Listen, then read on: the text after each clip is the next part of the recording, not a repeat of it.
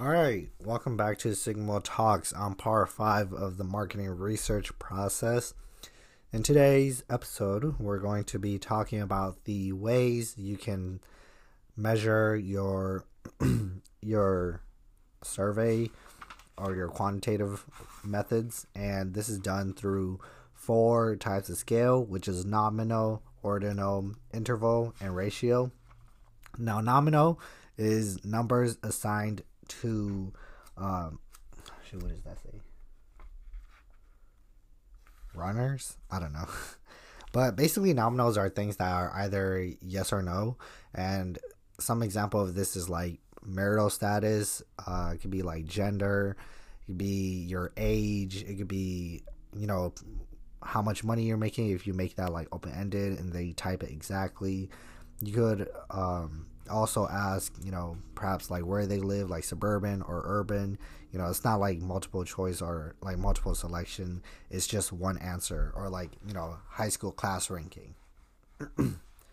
So nominal is about ranking, and each of these additional scales includes the previous one. So ordinal is the rank order of things. So this includes the ranking, but also allows you to have a scale, and it's either I feel like I did that wrong. Okay, no, nominal is not ranking, but it's either or, and it's the simplest type of scale. So ordinal is ranking actually, and it includes like social economic status, high school class ranking, as I just said. It's a means order, and this is more for like frequency and median and mode for like the stats of it. You also have interval scales, and so this is where you have, I think, you don't have a guaranteed zero, something like that. And this is where you use scales such as a Likert scale, which is an agreement scale, and you have like the strongly disagree, neutral, agree, or strongly agree. And this is, testing. Interval scales more for testing consumer behaviors and attitudes and things that, can't be measured, and you're actually making it be measured. And you could also have semantic differential scale, which is similar to a Likert scale. And this is all under interval scale, by the way. And this is also meant to measure like behaviors and attitudes and emotions. And so you have like 2 different sides of things, right? So for one side you have let's say tasteful, and then the other one is distasteful, and then you have like 4 circles that are like in the middle of those 2 categories, in which they can see which side they agree with most.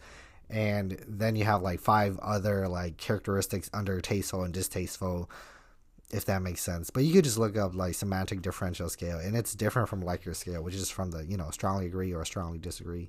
And one thing to help with that is you want to reduce bias, and so the way to do this is by mixing the positive and negatives. So if you have like a positive attribute, then you want to have a negative attribute, then you want to have a positive and then negative and then positive. So you have tasteful, and then you have ugly, and then you also have like pleasing, and then you also have so forth.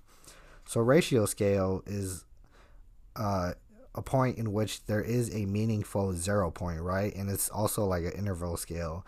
And as I said, they all build upon each other. And this is the ability to say how many times greater or smaller one object is. And so, you could define your weight, or, how tall you are, and things of that nature. It's just a scale essentially, but on a much more broader point, but also like what they defined 0. And you want to choose the type of scale, whether it's balanced versus non-balanced, whether people have 5 choices or 4 choices, whether you want the questions to be forced or not. And this is, the decision to remove the neutral decision or not, because sometimes, neutral can be hard to code, and it means a lot of things. And sometimes it's better to force people to make a decision than to, make no decision at all. And so you also have something called graphic rating scale, and it's kind of like the hospital, like pain measurement, where it goes from 0 to 10, and how much pain you are in, but except of course tailored to your research. So that's just an example of graphic rating scales. You also have constant sum scaling, and this is questions where people must, let's say they have the number 100, right? And they distribute the number 100 into like 5 categories, and it must all add up to 100, or else they can go on to the next question. You also have the NPS question, which is it has to be like this question, like you can't say it any other way, and it has to include the word recommend. So it's most likely, how likely are you to recommend in the X business? And to calculate the NPS, you have to take the percent of promoters versus the percent of detractors. So detractors are people who score from 1 to 6. You have the passives who are 7 to 8, and then you have promoters from 9 to 10. So that's just something to keep in mind, but also helps you in getting your net promoter score. And now we'll go on to ways to sample. So sampling is done primarily when you want to choose the types of respondents that you want, and sort of like the time and money you have as well. This is in a way kind of different from your sample size for your surveys, but it's kind of similar in a way. I mean, still should be meeting your sample size, but it's just the different methods. And so the first method you have is convenience sampling. And this is the easiest access to participants for the researcher. An example of this is approaching random people at a coffee shop. And this is a non-probability type of sampling. And some pros with it includes conveniency, being cheap, simple, and efficient, but some cons is that it may not be applicable to the whole population. The next type of sampling is snowball sampling, and this is a non-probability type of sampling as well. And a con with it is that you can't control demographics, while the pros is that it's reliable to individuals. It's good for hard to find populations, like that really specific demographics, as I mentioned earlier. It reduces costs and sample size, but there's also possible bias from having like-minded people because it's referral. The next type of sampling is quota sampling, and this is where researchers need a certain amount of participants.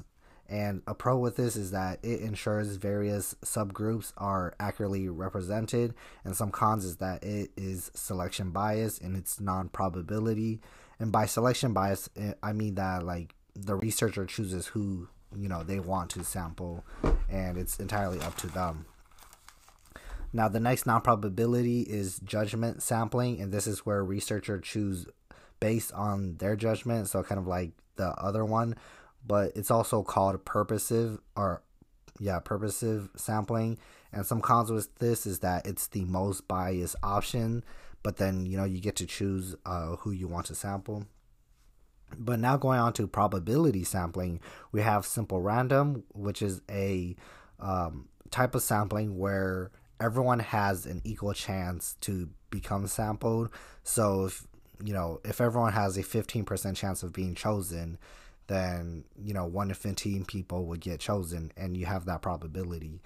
And the pros with this is that it's a random population to represent a whole population, but some cons with this is that it may not be applicable to the whole population at the same time, and it's also costly for time, but you also have lower results with this type of sampling. Now the next types of sampling is basically more, I guess you can say dedicated and meant to prevent the bias, and it just kind of builds on top of one or the other. So the next probability sampling is stratified, and this is where you classify the population into subgroups that reflects some proportion as the mutually exclusive population.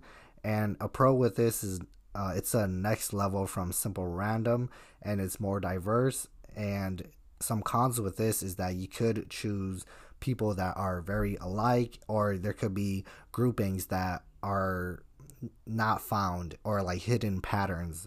And stratified is kind of let's say everyone is given a random number, and then it goes up to 5, right? So every third person will get chosen to be the sample. That's essentially what stratified is.